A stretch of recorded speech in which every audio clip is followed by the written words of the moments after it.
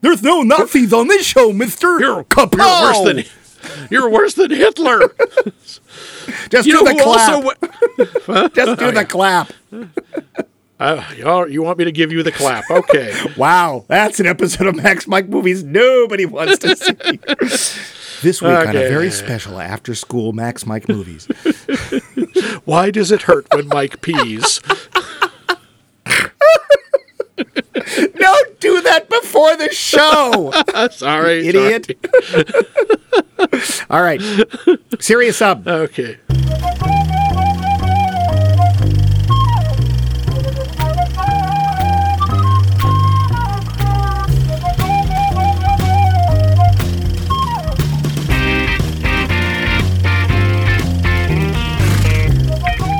There will be spoilers ahead. Lots of spoilers, so be careful, won't you?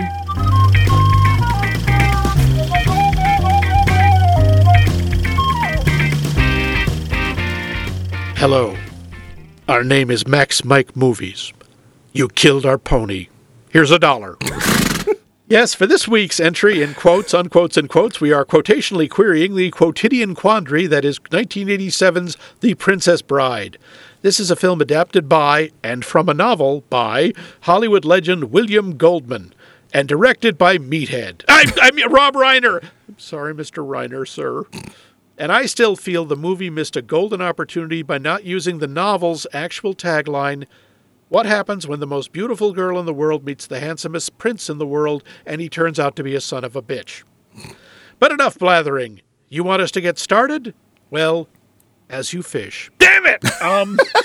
I mean, as you squish. Oh! Line. Nope. You know what? Never mind. Moment's ruined. I'm not editing this. Nope. I'm your host, Miracle Max Levine. Come on, it was right there. And over yonder is my childlike giant henchman, Mike Luce. Give us a rhyme, Mike. Time and, saucer. And it's right back to the orphanage you go. Ah, Yes, sorry, it's medical experiments for the lot of you. I hate cruel. It's so cruel. A rhyme! Too late, off you go. Damn. But before we get to our Princess Briding, we've got our poll question. Poll question. Mike asked, what is your favorite cinematic twisty-turny whodunit? Steve Harvey, noted Egyptologist, gives us Death on the Nile, naturally. Not the new one, yuck. Ah. From Dave. Gosh, too many to count. The ones that stand out are The Thin Man, The Big Sleep, The Trouble with Harry, and Murder, She Said. The first for the dialogue and Asta, the second for the hard-boiled, the third for the false scenery? That's interesting from a whodunit. And for Shirley, he means McLean, I assume. McLean! And the last, both for Margaret Rutherford and because Agatha Christie has to be on the list. That's fair. The Thin Man is probably my favorite, but not because of the twisty-turny whodunit, which is very good, no question, but because the dialogue is fantastic, William Powell and Myrna Loy have amazing chemistry, and it's a movie about drinking. All true, every word. That's why I go to the movies, the drinking. Adam Mark says, I won't say any of the Agatha Christie films. Ooh. They basically mirror the novels exactly, so I know the culprit going in.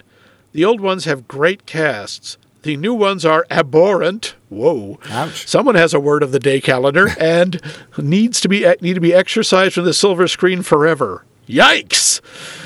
For a strict whodunit, Knives Out is faithful to the genre and an absolutely welcome breath of fresh air. I loved it and was sorry to see it end.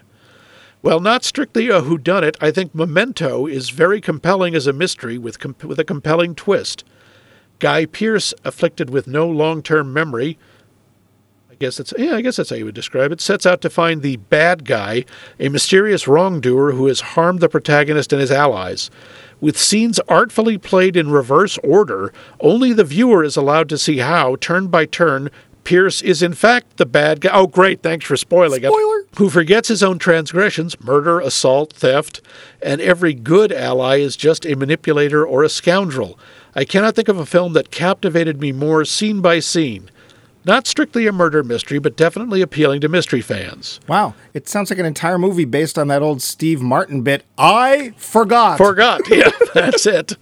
Honorable mention goes to Salt, to Angelina Jolie's story of a secret agent turned double agent turned triple agent, and who knows, seeking to stop an assassination attempt, has so many twists and turns and reveals. At one point, I just smiled and leaned back, reveling in it, and stopped trying to follow it. Cool. We're left with Salt running off into the woods, unsure of whom she is off to kill or to avenge or to save. Well, for all we know, she'll always be in the shadows. Love it. Much more compelling than the choir boy Jason Bourne films, which I cannot stand. Fight me! It's a crime against cinema that they never turn Salt into a franchise. Adam, now that's the Adam Mark that we know and love. None of these one-word answer things. Good to see you back, Adam. Matt Reisman says, Knives Out. It's probably the first mystery I had seen in 15 years that both thoroughly embraced the genre and felt fresh. A.J. Sheems, or Shemus. It's Sheems. Sheems said Primal Fear. Ooh, I never even wanted to try that one. Edward Norton is amazing in that movie, and I believe it was his first role. And The Devil's Advocate with Al Pacino as the devil. Yeah, I gotta say, he makes a great devil. I never would have thought that, but... I liked Robert De Niro better in Angel Heart. You ever see that? Yeah, that's right, as the very subtly named Louis Cypher. Of course, Pacino's not much better as John Milton. Oh, I get it. Get it? Because he wrote a book. Bonk, bonk on the head. Bonk, bonk. Yeah, pretty much. Steve Kellner is another vote for Knives Out, is amazing and explicitly inspired by the classic Agatha Christie films, which I think are generally better than the books for a number of reasons. I sense a Kellner-Marx fight coming up. Oh, dear. Not the least of which are great actors chewing scenery. I think Glass Onion is excellent, too. Some people like one but not the other, but I'm not sure why from a mystery perspective. I think both are excellent, but take different tracks. Okay. Jamie Kleinert, Snatch! We don't need to know about your weekend activities, Jamie. Okay. Sorry. I don't know if it's officially fits as a whodunit, but it has the twisty-turny part down pat. True indeed. Anthony Merrill says, No Way Out, and I'm leaving out the second sentence because it spoils the whole movie. Oops. Tony Kellner says, Knives Out and Death Trap. Oh, Death Trap, sure. Steve Kellner chimes in again with, Sleuth. Yeah, a two-person whodunit. That is a hell of a movie. And there's two big names in it. Who is Laurence Olivier and Michael Caine. Oh, there you go. Yep. Benjamin Carl says, I'm looking and I don't see Clue on anyone's list. Also, JFK, that's interesting. And Event Horizon, just to shake things up a bit. There's an interesting choice. I would not have thought of that one. I wouldn't but either. It works. That's a freaky movie. Aaron Gelman has Miller's Crossing. The Coens doing 1930s Gangland is great on all levels and plenty twisty-turny. Yeah, but it's hard to watch. Meredith Gilchrist says, I often guess the ending, but Gone Girl really threw me the first time I saw it. Neat. Kelly Cooper says, at some point in the 1980s or 1990s, I saw the 1974 version of Murder on the Orient Express without ever having read the book, so it was a complete surprise and delight. See our previous episode on all three versions of Murder on the Orient Express. Anon, A-N-O-N, which 2018 was very well done. Stylish, futuristic noir. I don't know that one. Me neither. Which reminds me of Minority Report, a science fiction mystery that I found enjoyable and complex. Yeah. Right. Which reminds me that I was surprised by how much I liked Edge of Tomorrow, starring Tom Cruise, which is also a twisty science fiction story, but mainly it's a repeating day problem. Yeah, I wouldn't have thought of that as a whodunit. See our previous episode on as we know, the rinse, die, repeat. Yeah. Which reminds me of Boss Level 2021. I don't know that one. Me either. Another repeating day problem that was hyper-violent but amusing, and Michelle Yeoh as a small but fabulous part. Wait, let's just stop on that sentence. Hyper-violent and amusing. Yeah, they can be. Come on. I don't know. Big Trouble in Little China is hyper-violent and amusing? No, that's not hyper-violent, because the violence in that is very cartoony, which is it should be. And there's wire fu. Whenever there's wire fu, that's not hyper-violence. Brandon Day says, I saw someone mention Miller's Crossing, and I'll second that. I like plenty of more traditional detective mystery type films, but first thing I thought of was Christopher Nolan's The Prestige. Oh, yeah. Sure. A mystery about magic and magicians, full of illusions and sleight of hand, and yet the plot itself is an incredible illusion that makes you think you figured things out repeatedly when you're nowhere close, and with probably the best, most jaw-dropping, I did not see that coming reveal ever. Poof. Memento is great as well, and very unique. That's not a phrase, and almost gets lost in its own confusion to agree. Something is either unique or not unique.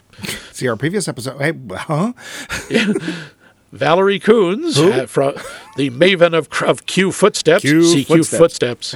Most of mine have already been mentioned. Knives Out, The Big Sleep, The Maltese Falcon. I would add Murder My Sweet.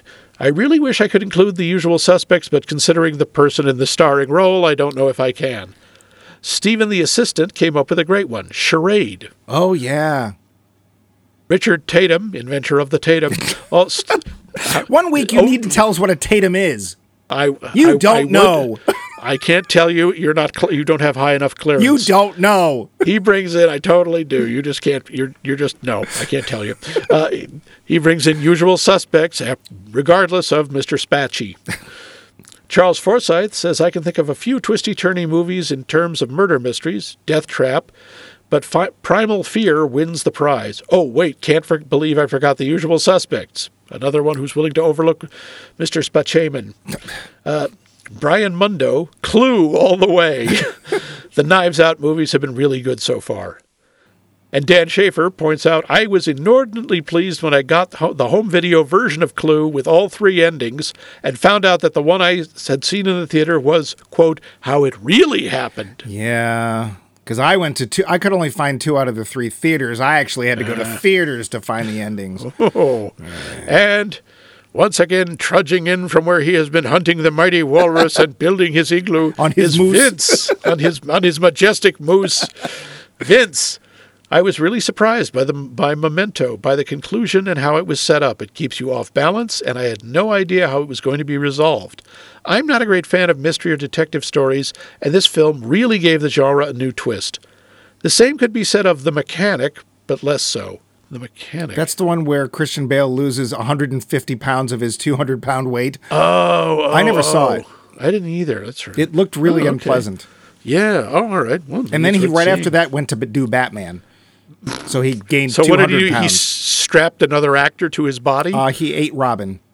That explains a lot. That's why there's no Robin in those films. Oh. It's a little-known Hollywood truth. Mike, what about you? What's your favorite twisty-turny, upside-down cake whodunit? Well, and we've discussed this whole can you watch it, can you appreciate it thing in the past. And it's been 235 episodes. I can't remember. Did we do an episode on Usual Suspects? Yes, we did. I thought we did. So see our previous episode on Usual Suspects. I adore Usual Suspects because for me, I am not somebody who goes into a whodunit trying to guess. I'm always wrong. Well, it depends. If it's not a very good film, I will try and guess because I'm bored. But otherwise, I'd rather be surprised. I don't want to prove I'm smarter than the filmmakers. And Usual Suspects really blindsided me. I had no idea that what was coming was coming. And even better, and I'm afraid this is the last time this has happened, after the movie, the people I went to see it with stood out in the parking lot for the next 2 hours discussing the film. Wow. Because it was that interesting. So I am a big fan of Usual Suspects, but I also dearly love Charade. I have watched that film many times. It's very charming. See our previous episode in Charade? Because I think we did. I think it's one of our favorite I think we did, yes. It's, okay, there's a little bit inappropriateness with... Cary Grant. Cary Grant and Audrey Hepburn, But they're both so lovely in their roles, and it feels like Europe in the 60s, which it is, because some films do, some films don't. And I probably didn't see the original ending coming, so those are my 2 favorites. But this was my question, so what's your answer? Well, I like Usual Suspects, but honestly, if I had to go with a favorite whodunit, I'd say it's The Long Goodbye with Elliot Gould. I've never seen it. He's a very interesting take on Philip Marlowe. Oh. Yes. Mm-hmm. I guess hearing the title, I thought it was some sort of romance. Yeah. It's just so odd and quirky, and he's just... Watching him being interrogated by the police, and he's stolen the fingerprint pad, and he's painting his face black. Just as this weird, he's not doing minstrel or anything. He's just painting his face black. And I think at one point he looks at one of the cops and goes, "Okay, now you're gonna beat me up because I'm black." Oh, so he kind of was doing blackface. Kind of. Okay. But also he's just, just screwing with them. But he's so laid back about it. I also love the fact that his cat will only eat this one brand of cat food, and he can't get it, so he takes an empty tin of it and is filling it from another one, and the cat still knows, and he doesn't understand why. Maybe scent and taste. Yeah. It's very unusual. I never saw the ending coming. I think it's really cool. Interesting. Well, that's awesome. Thanks. And thank you all. All these were terrific answers and very, very well thought out, very well presented. Just what we've come to expect from our listeners. But if you want an A for the quarter, what are they going to have to do? Well, if you want an A for a quarter, you're going to have to see me after class. No. No. But we do not bow chicka bow bow on this show. Yeah, it is me, Karl Hungus. Ich bin ein Expert. Oh, dear gods, no. Put your Big Lebowski away and give us next week's poll question. Yes, we'll tell you how to answer later, but this next poll question is, somewhat inspired by this movie, who is your favorite, if any, athlete turned actor? Or do you think athletes should just stay in their lane? And I'm counting Andre the Giant in this. Yes, I am counting professional wrestlers, because even though it's not a sport, they are certainly athletes. And you can tell us, well, we'll let you know at the end. Unless your answer is O.J. Simpson, in which case. Yeah, we don't want to know. Yeah. In which case, also, I think you may need to speak to somebody. But now, let's get to The facts. budget. $16 million. Worldwide gross, you want to take a shot? Worldwide gross, 150. 30. Oh! Yeah, this movie did not do well financially. We'll get back to that. Oops. This was, as I say, adapted by a novel by William Goldman. William Goldman, if you don't know, wrote a couple little films like Butch Cassidy and the Sundance Kid, All the President's Men, The Stepford Wives, and Marathon Man. Guy's won 2 Oscars. I didn't know that. Yeah. Yeah, he's also an award-winning novelist. I like his books a lot. William Goldman came up with the title of the novel based on what his daughters requested in terms of ideas for his next novel. One wanted him to write a book about a princess. The other one wanted a book about a bride. So he coined the title The Princess Bride. Nice going, Dad. The Princess Bride is Rob Reiner's favorite book ever. Jeez, meathead. And I'm sorry, I know it's been 50 years, but he had to convince William Goldman to let him make it. Goldman was reluctant to let somebody else work with this book because it was his favorite thing he'd ever written. After watching Spinal Tap, Goldman knew that Reiner was the right guy to direct the film. When asked to name his favorite thing about making this movie, Andrei René Roussimoff, Andre the Giant, replied, without skipping a beat, "Nobody looks at me." He felt he was treated as an equal without people staring at him just because he was big. Mandy Patinkin has said the role of Inigo Montoya is his favorite role of the course of his entire career. And the man's had a hell of a long career. During the filming of some of the scenes, the weather became really cold for poor Robin Wright. Andre would help by placing one of his hands on top of her head. His hand was so big it would cover the entire top of her head, keeping her warm. He probably also emitted a lot of heat.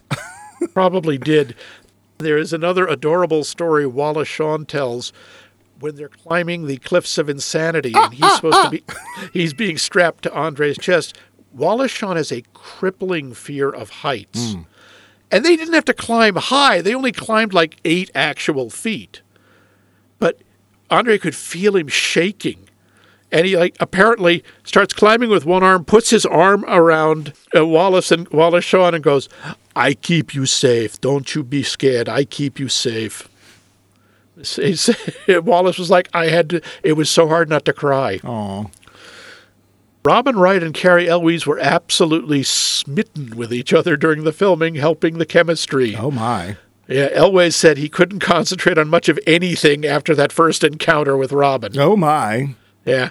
Now, Cary had kind of a hard time in this movie. He went off-roading in somebody's dune buggy and broke one of his toes. And when Count Rugen hits Wesley over the head, Cary Elwes told Christopher Guest to go ahead and hit him for real. Guest hit him hard enough to knock him unconscious and rip open the top of his head. Oops. Production was shut down for the whole day while he went to the hospital. Well done. Mandy Patinkin claimed the only injury he sustained during the entire filming of this movie was a bruised rib, and that was because he was holding in the laughter in the scenes with Billy Crystal. His attempt is really obvious if you watch his facial expression during his line, "This is noble, sir." In an interview, Mandy Patinkin said his most famous line from The Princess Bride, "Hello, my name is Inigo Montoya, you killed my father, prepare to die," gets quoted back to him by at least 2 or 3 strangers every day of his life. And he also said he loves hearing the line, and he loves the general fact that he got to be in the movie, stating, quote, "I'm frankly thrilled about it. I can't believe I got to be in The Wizard of Oz." You know what I mean? During the Miracle Max scene, he wasn't the only one who had problems. Rob Reiner and Cary Elwes had to be removed forcibly from the set because they kept laughing at Billy Crystal's improvised lines. That's not Cary Elwes on the table. He couldn't keep it straight, so they used a dummy. Some would say. Oops. Yes, and Reiner had to watch from a closed-circuit TV. William Goldman was on set during the scene in the fire swamp when Robin Wright's dress catches on fire. He knew it was intentional, but he suddenly freaked out and ran across going, "She's on fire!" According to William Gibson, when he was trying to... Gibson, yeah, that would be a different movie. Goldman, when he was trying to get the movie made in the 70s, there was this unknown big guy named Arnold Schwarzenegger who wanted to play Fezzik, and he was seriously considering him because he could never get his first choice, which was Andre the Giant. But by the time the movie was made about 12 years later, Schwarzenegger was such a big star they couldn't afford him. He also I don't think he's that tall. He isn't. He's about 6'2", 6'4". I'm 6'2". Yes, but he's a lot wider. Oh, all right. Rob Reiner and Andrew Scheinman recorded all of Andre's scenes on tape, with Rob doing Andre's lines, because Andre the Giant did not speak English. Oh. During the rehearsals, Andre would walk around with the headphones with the tape playing all the time. He had to learn the lines phonetically, but he did it so well they didn't even have to loop his dialogue. The Dread Pirate Roberts really existed. Bartholomew Roberts, also known as Black Bart. Ooh. He operated in the Caribbean in the early 18th century. A lot of people consider him one of the most successful Caribbean pirates of all time. Cowabunga. That was terrible. What? Black Bart. The ROUSs, rodents of unusual size, were created with diminutive actors inside rat suits, in case you can't tell. Oh. Yes. On the day Wesley was supposed to wrestle the main actor, Danny Blackner, they couldn't find him. Finally, Blackner arrived on set with a long story about being pulled over for speeding the night prior on his way home from the bar and being put in jail for a few hours for drinking after the policeman didn't believe his story about having to work as an actor playing a giant rat. Funny he wouldn't believe that. Funny. In order to create the, quote, greatest sword fight in modern times, that's how it's written in the script, Cary Elwes and Mandy Patinkin trained for months with Peter Diamond and Bob Anderson, who between them had been in the Olympics, worked on Bond films, Lord of the Rings, Raiders of the Lost Ark, and Star Wars. They coached Errol Flynn and Burt Lancaster. Every spare moment on set was spent practicing. Eventually, when they showed Rob Reiner the sword fight for the movie, he was underwhelmed and requested that it be at least 3 minutes long instead of just 1. So they added steps to the set, watched more swashbuckling movies for inspiration, re-choreographed the scene, and ended up with a 3-minute and 10-second fight that took the better part of a week to film from all angles. Well, it was worth it. They did almost all of their own sword fighting and their own stunts. According to Rob Reiner, the only stunt that Elway's stunt double did was the double flip during the chatty duelists scene. Well, and one other scene that you already mentioned, it was a dummy on the table because he Stuntman was couldn't laughing stop too. laughing. The names that Wesley and Inigo refer to in the duel are real fencing terms named after 14th and 15th century proponents. Bonetti's defense refers to refraining from attacking on uneven terrain. Capoferra refers to a linear attack, the best for uneven terrain. Tybalt refers to angular defenses, and Agrippa refers to natural short sword movements which cancel out angular defenses and attacks. There is actual royalty in this movie. I never knew this. Christopher Guest, comedy legend Christopher Guest, who plays Count Rugen, is actually a baron. He's the 5th Baron Hayden Guest of Sailing in Essex. Really? Yeah, the man's a nobleman. I thought he was royalty because he married Jamie Lee Curtis. Nope, that was sort of better than being luck. knighted. Yeah, that's fair. At the celebration party after the movie, Rob Reiner saw Christopher Guest and forgot he had been in the film. The reason he gave was Guest loses himself so much in his roles, Reiner didn't even think of the Six-Fingered Man as being him. You hired him. You meathead. Billy Crystal used his Saturday Night Live makeup artist, Peter Montagna, to create Miracle Max. Billy brought him photos of his grandmother and Casey Stengel. Baseball fans will know who that is. Yeah, he was a manager of the Yankees, wasn't he? Yep. To help develop the look, and also brought in an uncle who had similar bone structure. Very thorough. Yeah, the only reason I know that was on an episode of the Mary Tyler Moore Show. I get all my sports knowledge from the Mary Tyler Moore Show. Here's one just really I put in for Mike. According to Elwes, who wrote a book about making this movie, the scene where Inigo, Fezzik, and the mostly dead Wesley are on the parapet getting ready to storm the castle, Reiner said, "Let's film the rehearsal and see what happens." Right after Fezzik said the line, "I guess not very long," Andre lets out an incredible fart that lasted at least 16 seconds by one count. The noise of it was so loud that it shook the plywood set of the parapet and made the sound engineer have to take off his headphones. During this, Elwes looks over at Andre and swears he saw steam rising from his head. That's not where farts come from. After the described symphony of flatulence was over, a stunned silence fell across the set. Reiner recovered and said, Hey, Andre, you okay?" To which Andre replied, "I am now, boss." Except in whatever language he speaks, French or Russian. French, yeah. Vizzini's advice on not getting involved in a land war in Asia is derived from the principles of Field Marshal Bernard L. Montgomery in a speech to the House of Lords. Rule 1 on page 1 of the Book of War is, do not march on Moscow. Rule 2 is, do not go fighting with your land armies in China. Do not fart on the set. Do not fart on the parapet. Do not bring a flatulent giant to the battlefield. You paraquat. The music in this movie is done by Mark Knopfler, as in Dire Straits. And Knopfler made a deal with Rob Reiner. He said, "I'll only do the music if you somehow hide the hat you wore in This Is Spinal Tap somewhere in the film." Oh. The hat is hanging on the door of the grandson's bedroom. I checked. It's there. Okay. This film tested better than every other movie of that year other than Back to the Future. Consequently, there's a bit of bitterness on William Goldman's part that it didn't make more money. He blames the studio for not knowing how to sell it. Oh, Back to the Future 2. Yeah, 2. And there's a ton more, but that was a lot. That was a lot, but I think that's enough. Well, do tell us a story, Daddy. I will. It's the age-old story.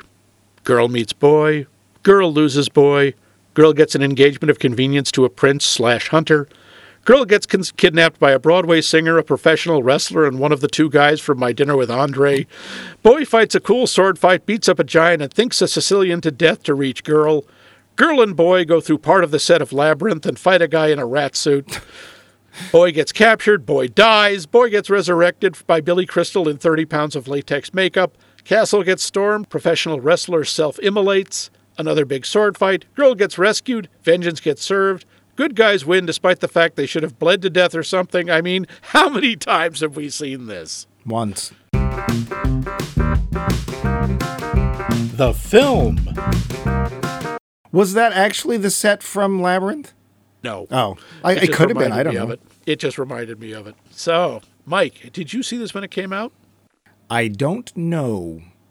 I don't think so. I don't think I saw it in a theater. I think I saw it later on videotape. You remember that stuff? Oh, yes. Now you can wrap presents with it. I am Yep. betting, I'll bet $1 you saw it in the theater.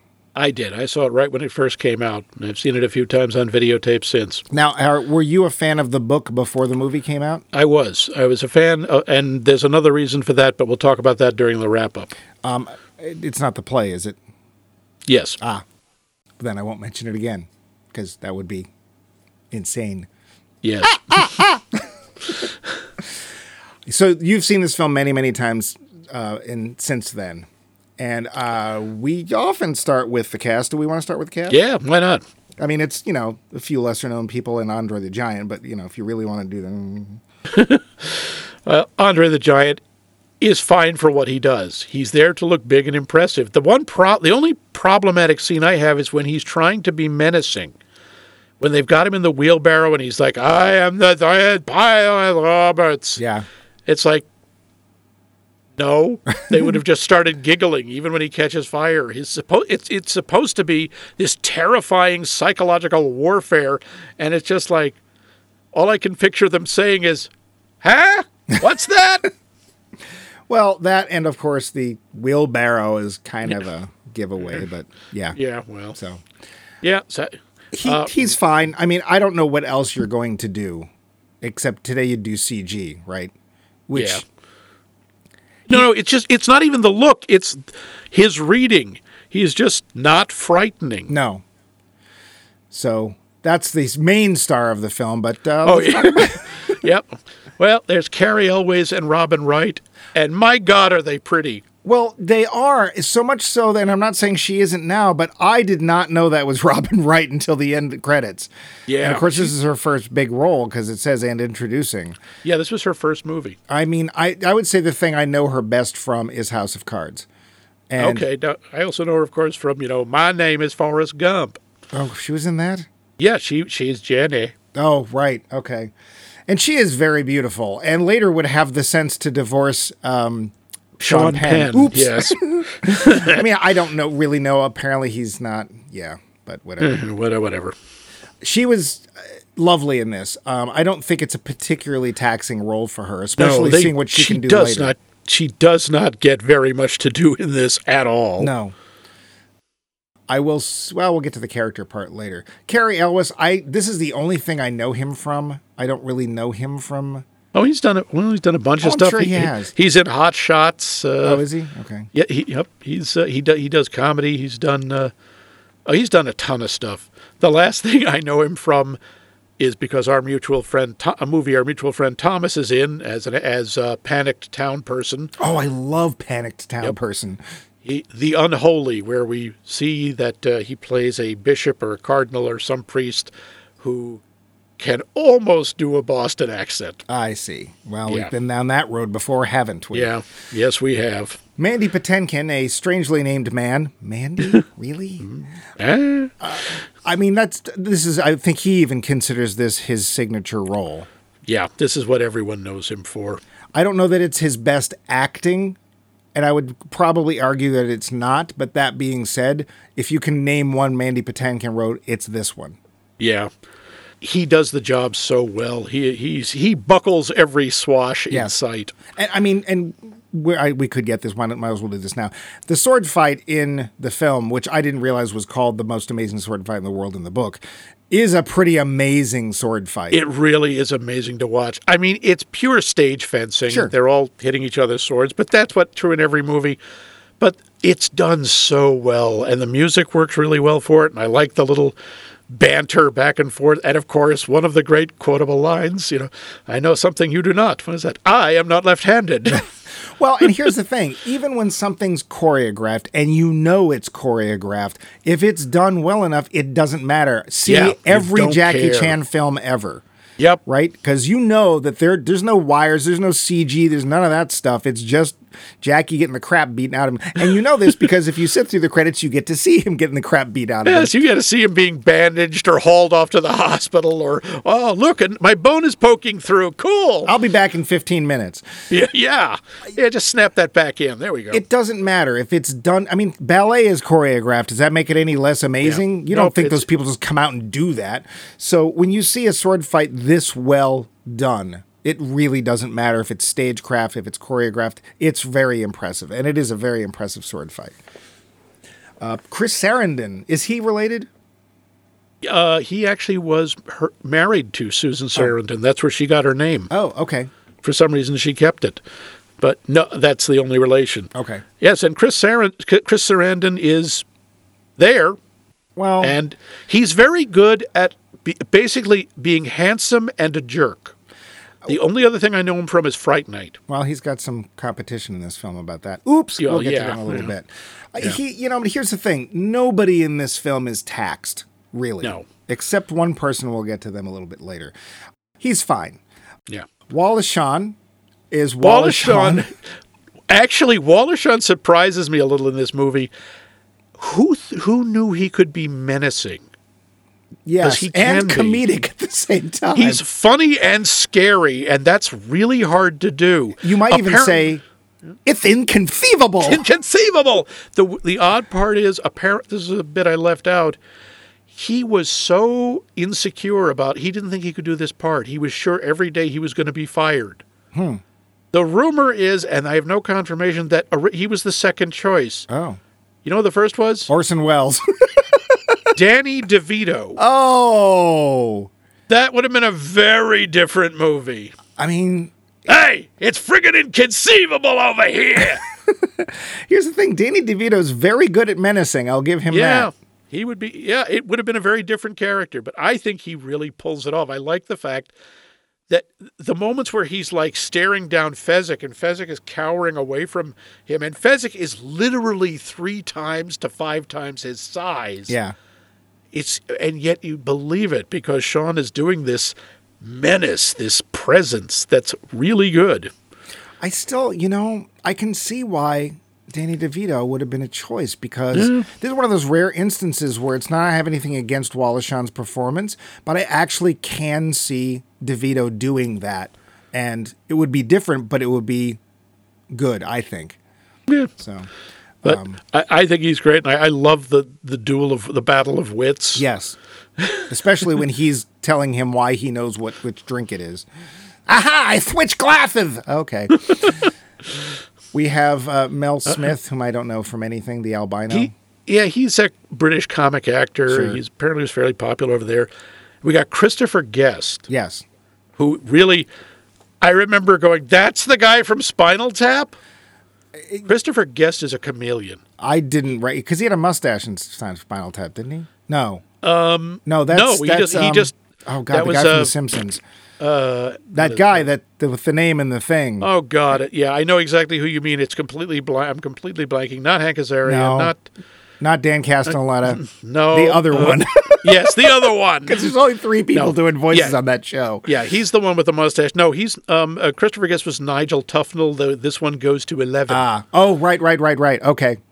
Very odd looking in that wig. Yeah. He's Man. also a remarkable director. He has that whole stable of weird movies, Waiting for Guffman, Best in Show, A Mighty Wind.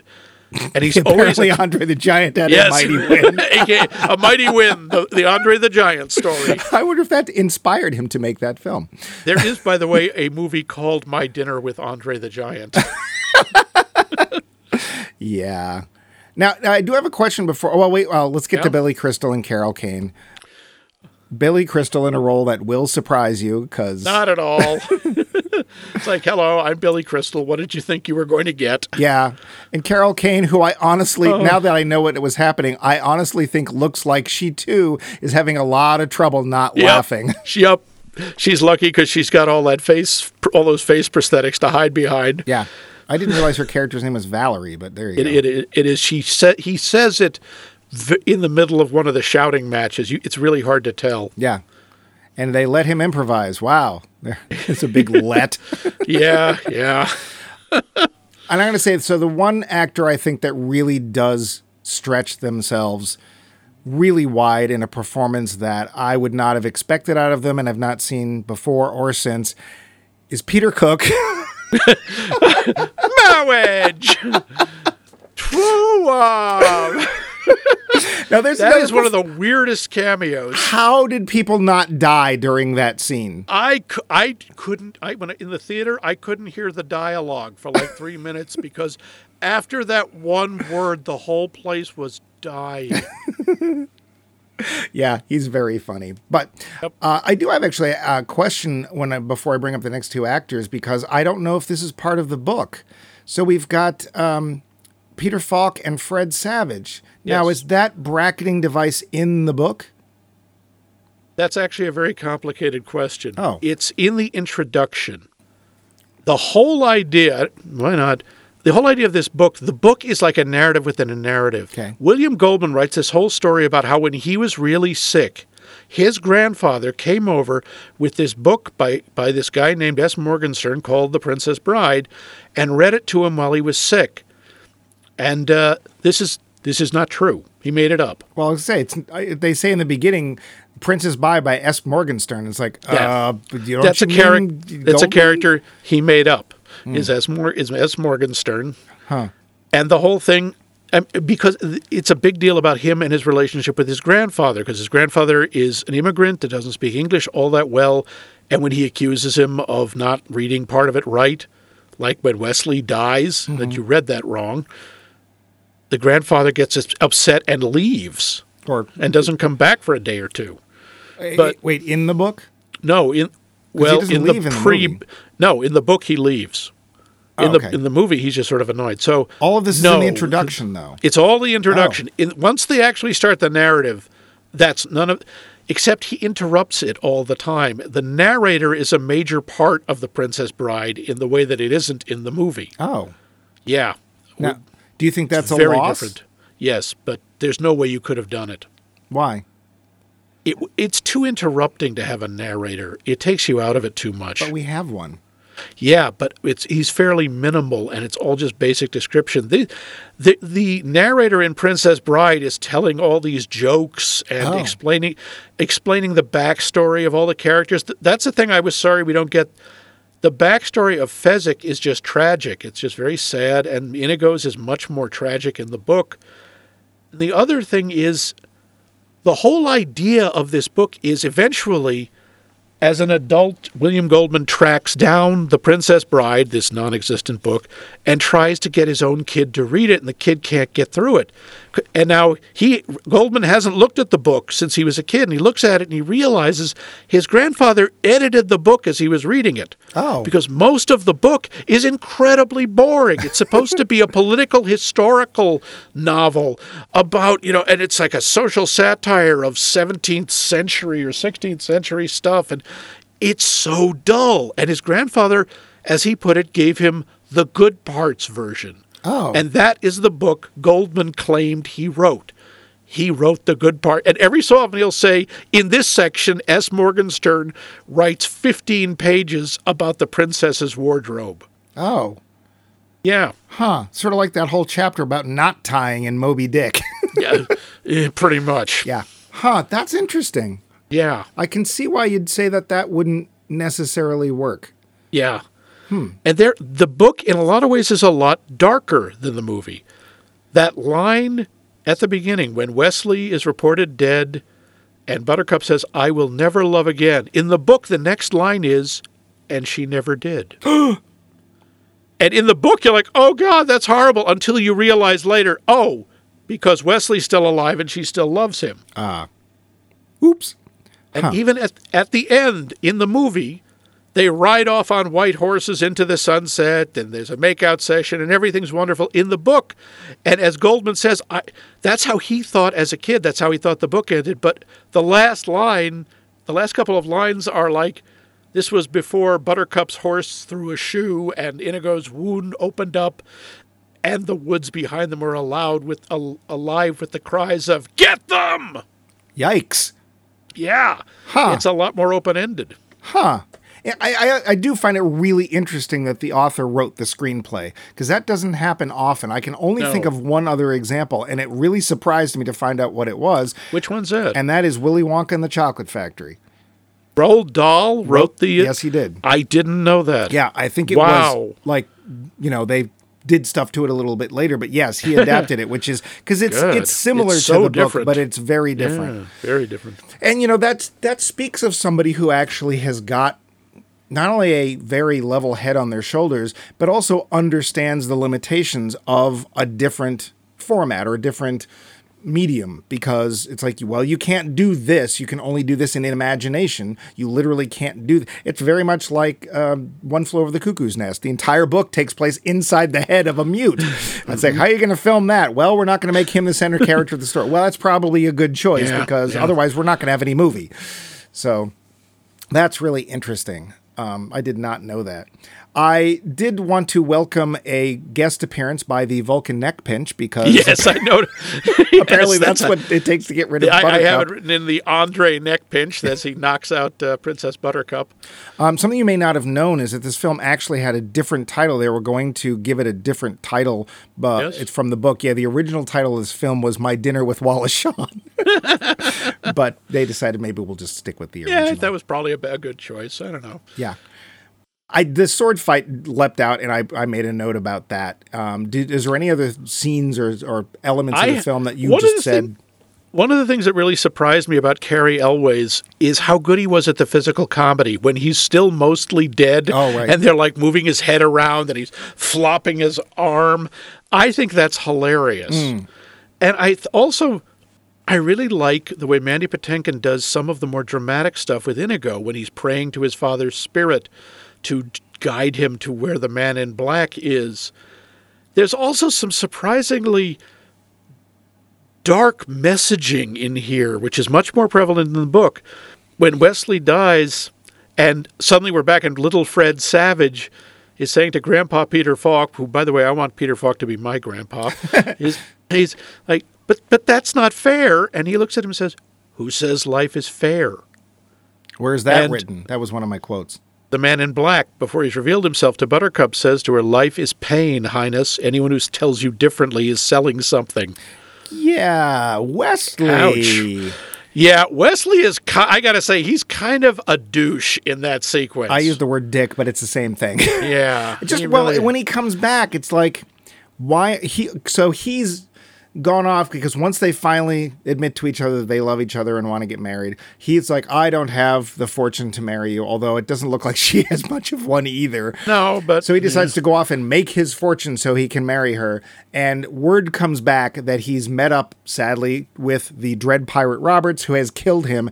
She thinks he's dead. And she hasn't exactly moved on. She's basically in shock and stays in shock. And when a prince comes by and says, hey, want to marry me? I'll take you to the palace and give you lots of money. She's like, I guess. I mean, seriously, we don't see her say that, but that's pretty much her. Yeah, okay. Well, it's also in the book, he points out, hi, I'm your prince, marry me. She says, no. And he says, if you disobey me, I'll have you killed.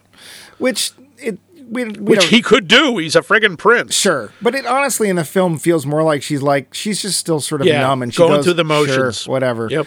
She doesn't love him. No, but then Wesley like, comes back and he's pissed because she didn't wait for him. And it's like, I thought you were dead. Yeah, for 5 years, man. This is medieval times. I could have been dead. You know what the leading cause of death was in this time? January.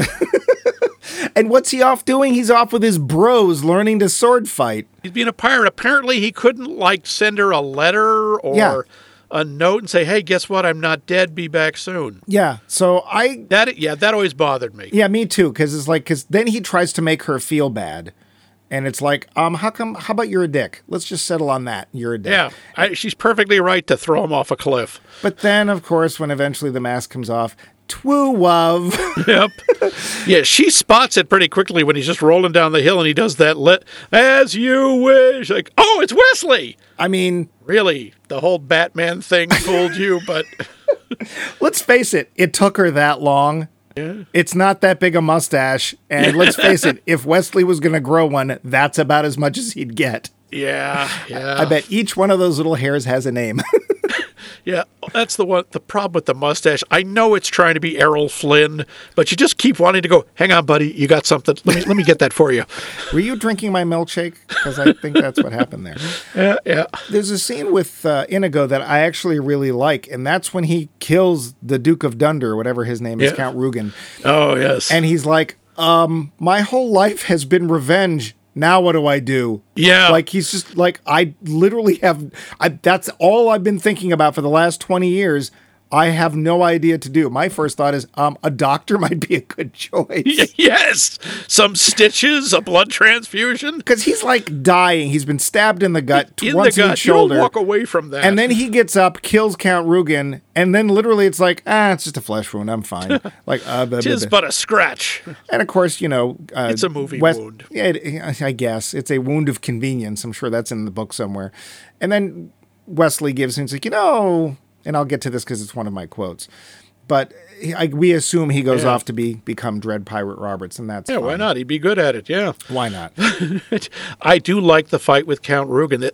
I got to get back to Christopher Guest. His performance as Count Rugen, I think, is often kind of overlooked because it's so toned down.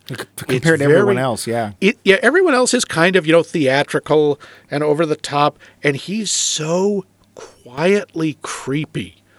Like, you've been chasing me all this time only to fail now. I think that's the worst thing I've ever heard. How marvelous. Like, yeah! Yeah, I will also say that he only does this because he cheats. And I think it's interesting that when confronted by Inigo Montoya, he realizes, I'm not that good. Oh, look, a cat! He runs. He literally, when he first meets Inigo, they get into the poses that like they're going to fight, and he turns and runs, and Inigo is like, that's not how it's supposed to go. Yeah. We you brought up a lot, and time is strangely ticking fast. We should get to the quotes. Oh yeah. So, did you do a website thing at all? Or? I did not. Because everyone it's not like top 5 quotes. It's always top 150, top 300. There are so many quotes in this movie. So we already did the hello quote. Yeah. How many did you choose? I got about 20, 30. Can you cut some of that down? I absolutely can. I always like this is true love. You think this happens every day? Probably some local fisherman out for a pleasure cruise at night through eel-infested waters. In the book, by the way, it's sharks, which sounds better. But eels is more, who cares? Who knows where they are? I always I could give you my word as a Spaniard. No good. I'd known too many Spaniards. Ouch. I'm not left-handed. Get used to disappointment. It's not my fault being the biggest and the strongest. I don't even exercise. One I think is strangely timely for our day. Why are you wearing a mask? Were you burned by acid or something like that? No, it's just that they're terribly comfortable. I think everyone will be wearing one in the future. Ooh. Yikes. And guess what? They're not. Yeah, not anymore. Ever heard of Plato, Aristotle, Socrates? Yes? Morons. We'll never survive. Nonsense. You're only saying that because no one ever has. Why don't you just give me a nice paper cut and rub lemon juice in it? He's lifting up his... I've seen worse. Have fun storming the castle. Let me explain. No, there's no time. Let me sum up. Oh, this key. So I've got 9. Okay. Can I get my 9? We just do the one others. I want my father back, you son of a bitch. Okay, that was one of mine. I have 8. Okay, what are your 8? You keep using that word. I do not think it means what you think it means. No one would surrender to the Dread Pirate Wesley. That is a good one. I swear it will be done. And which one you brought up earlier, Who said life is fair? Where is that written? Bow to the queen of slime, bow to the queen of filth, bow to the queen of putrescence. I've just sucked 1 year of your life away, which is how I feel after some of the movies we've done in the show. If he's all dead, there's only one thing you can do. Go through his clothes and hope for loose change. And my last one was, have you ever considered piracy? You'd make a great Dread Pirate Roberts. And we know the answer to this. Is this really a quotable? Yes. Yes. Come on. So unless you have any other final salient points about let's go this to the film, wrap-up. we should go to the wrap-up. The finish. So, Max, Yeah. you've seen this when it came out. You've seen it Yep, many times. many You love times. the book. You've eaten the Yep. breakfast cereal. You use the floor I've polish. worn the T-shirt. What do you think of The Princess Bride? The movie, it's okay. I like it. I enjoy it. It is not, to me, it's not the transcendent experience it is for a lot of people. And I have a particular reason for that. Do tell. When I was in college, somebody, and I wished I knew who, before anyone knew about the movie, apparently the book was fairly popular. I'd never heard of it. These couple of kids in college adapted it into a play and performed it. And it is my one major regret in college. I had a chance to be in it, and I turned it down. With a name like Max? The guy who was playing Miracle Max and the narrator, Maxwell Morgenstern, that was a guy who was in a vaudeville troupe with me named Joel, and he didn't want to do the part. And he was like, Max, come on, you've got the name and everything. Would you come and try out for it at least? Let me talk to the director. I don't want to do this part. I don't have the time. And I said, no, I'm sorry. I don't know what this thing is, and I don't have time either. I'm still, 100 years later, I'm still kicking myself. And the play was brilliant. It captured it's much longer, and it captures much more of the book. I think the book is wonderful. The book is funny. It's darker. It's very aware. It's a lot of fun.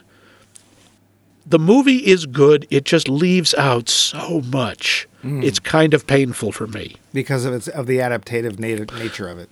Yeah. I mean, I know it couldn't include everything in the book. Nothing ever does. But I think it's good. I just don't think it's great. What about you? I seem to remember you were not crazy about this movie. It's email time. All right, so I saw this film at some point, and it was given to me as, this is a great film, which is always a bad thing. Yeah. Whenever you tell somebody how great a film is going to be, my little alert lights go off, and, there's a klaxon in my head. It's like, oh, God, here we go. And I saw it, and I was like, It's like, it's cute, I guess. I don't get it. I get it. It just doesn't reach me. Not entirely unlike last week's film, The Big Lebowski. I understand why people like it. It just does not touch me. Negative, it impacted on the surface. Yeah. And so I have not seen this film since then. And my opinion really hasn't changed. Okay. So some of my notes, the ROUS is somewhat lacking. I mean, it's a guy in a suit. Yeah. It's a suit. It's not a good suit. It's not interesting. Yeah, it's not a great effect. The sets are very setty. The special effects are not so special. The acting is okay. We've got a lot of amazing people in here, none of whom are really flexing that much. Occasionally, you'll get some people that are acting outside their usual, but it's not like we're looking at Oscar-worthy stuff here. The pacing's a little slow. Yeah. I don't think the film's that funny. The way it's shot feels very TV to me. Now, does that mean I think people shouldn't like this film? No. If you love The Princess Bride, good. I'm glad you have that special. It's like there's films that I love. Like there's no reason anyone should love Hudson Hawk. And I totally get if you don't find the film delightful. That's fine. And this is a very important lesson that we have to all learn. It's okay if somebody else doesn't like something you love. It doesn't change how you feel about it. Right? Max still likes this film. He doesn't love it. He doesn't my not liking it does not change that in the least. Nope. Now, if I sat there and berated him with reasons he shouldn't like the film, well, that's a different story. Yes, and then I would have to pummel you savagely. Well, you're going to do that anyway. Well, yes, but I'd enjoy it more. So, Oh, who am I kidding? No, I wouldn't. I think it's I couldn't. stop. I think it's a C at best. See, I give it a solid B to B plus. I think it's good. I just don't think it's great. And that's fine. And I get the lines. To me, a bunch of quotable lines does not a movie make. I couldn't tell how we were supposed to take it. Is it because it feels very tongue-in-cheek, but not that tongue-in-cheek? I wish that the fantasy elements of the film had been taken further. And I want to point at another film that has a similar bracketing structure, which is The Neverending Story. And I think for a fantasy story, it does this better, even with special effects that are, in some cases, no more special than they are in this film. So it's okay. I'm going to stick with meh. And if you love the film, awesome. I am not going to try and convince you otherwise. If you want to state your own opinion, get your own show. Or go ahead and write us back. Address the email directly to me through us at maxmikemovies.com. It's fine. Yep. So, feel free to include some cyber anthrax. Yeah. Huh? I'm glad I watched it again, though, because you never know. Sometimes, sometimes it changes. Yeah. And sometimes with your age, things change. Yep. This case, for me, it didn't. In case for Max, it actually brings him back not only memories of having liked the film, but this other experience that he'll never forget because of it. So awesome. Yeah. But we have Yes. a poll question to go over again and ways to answer. Ways of remembrance. Of remembrance. Whoosh. Next to the prancing fluids. Who is your favorite athlete turned actor? Or do you think athletes should just stay in their lane and not bother the nice actors? And you can answer this in a number of ways that have numbers, and we will give them. Way number A is you can email us at maxmikemovies.com. This is also where you can write Mike and tell him he's wrong about The Princess Bride. Wrong! Wrong, Pat Buchanan. Method 2, you can find us on the socially mediatedness at The Facing Book. Just say And social. Just say, you don't have to go into this thing. Social media. No. There's nothing social about it. It's anti-social media. That's where we get the answers to our poll question. Don't listen to him. Keep answering. So you can add on Facebook under Max Mike Movies there every week. And, of course, we have a website, maxmikemovies.com, where you can go, leave a comment, tell Mike what you really think of him. Tell me what you really think of Mike. Are you saying I'm dumb? Is that No. what you're saying? Are you saying I'm dumb? No, I never Because said if that. I'm dumb, you're Yeah. dumber. Oh, yeah? And that might be a clue as to what we're watching next week. Citizen Kane? Oh, you are dumber. And another suggestion from our buddy the Weasel, one of the films that he seems to think is very quotable is Dumb and Dumber. And hey, I've never seen it. Neither have I. Really? I know it's a Jim Carrey movie I've never seen. That's amazing. Well, together, the Moron Twins will find out next week. We're not twins. It's true. If there are lots and lots of quotes in Dumb and Dumber, or really it's just a film that we should flush.